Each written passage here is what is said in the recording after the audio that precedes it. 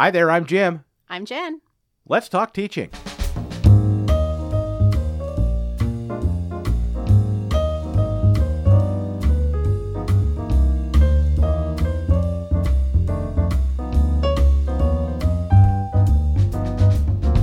Welcome to Let's Talk Teaching, a podcast from the Center for Teaching, Learning, and Technology here at Illinois State University. I'm Jim G., and joining us again, our director, Dr. Jennifer Freeberg. Hi, Jen. Hey, Jim. How are you? I'm good. Hey, we're recording a quick little episode today to talk about, well, this is the second time we're doing it, so I guess it's now a tradition. Yes. Yes. The Teaching Scholar in Residence program. We launched it, we piloted it last year, but we're here to talk about the call for the 2022 Teaching Scholars in Residence. So remind us a little bit about what we mean by teaching scholar. Yeah, absolutely. This is a program that targets instructors on campus who are using evidence to inform their teaching. We consider these individuals to take a scholarly approach to teaching, and we created this opportunity last year to identify and showcase the talents of these teaching scholars in a formalized way at the university level.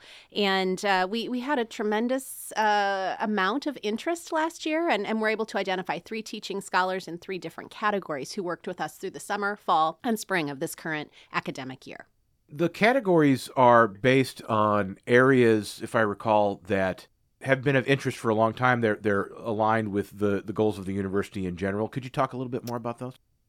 Yes, these 3 different areas were identified based on our needs here at our institution for our students as learners, based on priorities identified by the Office of the Provost, and through connecting with our framework for inclusive teaching excellence, which is the signature pedagogy for our institution. And so putting all of that together, the program team here at CTLT worked to identify sort of our areas of priority for the program. And we centered on 3, student engagement, student success, and equity, diversity, and inclusion. And we used all 3 of those different areas in the pilot year. And in this next call for our second year, we have combined student engagement and student success because there was a lot of overlap between the content in those 2 areas. So it seemed to make sense to put those together and allow folks to explain in their applications for this program which side of the fence they were on, or both. Before we, I'd like to actually jump kind of to the end of the process, and then we can come back and we can talk about what we're looking for in a teaching scholar in residence for this year, and talk about what was accomplished last year. But this is not just a call for proposals to afford an opportunity to a couple of people amongst our teaching colleagues on campus. This also opens up the opportunity for a lot of people to then learn from what they have to offer, because they do workshops for us over Summer Institute. Absolutely. So when teaching scholars are named, they agree to complete 2 different parts of their teaching scholar residency. So the first part happens during what we call our Summer Institute here. It's the programming that we offer in May and June and maybe the beginning of July each summer, largely kind of deep dives into a topic of interest that's relevant to teaching here on our campus and the kinds of things that we engage in routinely. And so last summer, we identified 3 different teaching scholars. We identified 3 different teaching scholars for last year's program. The first was Allison Alcorn from the School of Music, and she put together a really great proposal around exploring curiosity and unlocking curiosity in her students.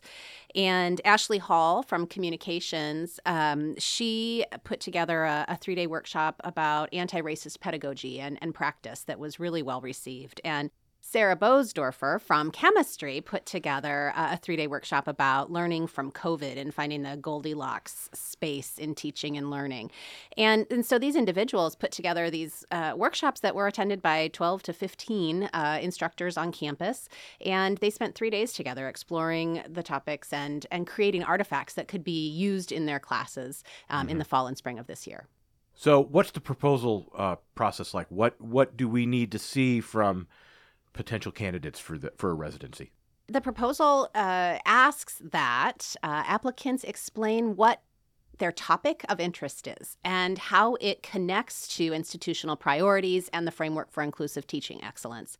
We ask that they explain how they might structure a 3-day workshop during our Summer Institute. And we asked them about the second part of their residency, which I referenced a few minutes ago, but didn't go into detail about. And so the second part of the residency is some kind of project that's done by our teaching scholars that extends and expands their interest and knowledge in their topic area. And so for this second group of teaching scholars, part 2 will be a Scholarship of Teaching and Learning project, where they'll actually investigate and report on data that they collect or reflections that they have about their topic and how it connects to teaching and learning. And that will be mentored by the Cross Endowed Chair of the Scholarship of Teaching and Learning, who will be connected to this Teaching Scholars program going forward. And we should mention, currently that's you. Currently, that is me, but there's currently a job search. So there is some restructuring happening in our center that will combine a few positions. And so it will be me setting that up for this year, and whoever is cross chair in the future will be doing that as well. Well, and this is my perfect opportunity to do what I do every episode, which is to say we have another episode talking about that, actually, and it will probably be out before this one. So we'll link to that in our show page for today's episode. But going back to the teaching scholars and residents, what really was attractive about this when it was first talked about. I think we talked about it for a little while before we actually put it into practice. And of course, pandemic and all of that too was a challenge. But the idea that it's really a great way to bring in perspectives other than those who just work here and do workshops at CTLT, but also to provide a sense of depth in the professional development that's offered. Can you talk about the importance of that? Sure. We know that folks can come to workshops about teaching and learning, and they can leave with good intentions. Maybe they come to an hour session or a 2-hour session, and that's great. They learn about something new that's important and relevant, but a lot of times those intentions don't translate to practice. And so what we've started doing here in the center is sort of pivoting, although that's not my favorite word, but pivoting towards a structure where most of our professional development, particularly in the summer, are what we refer to as deeper dives into a topic. So it's learning about the topic, thinking about how to apply it, and then creating a pathway towards that application. So intentions can be realized and can lead to teaching behavior change or learning changes in our students, changes in course design, all of that and more.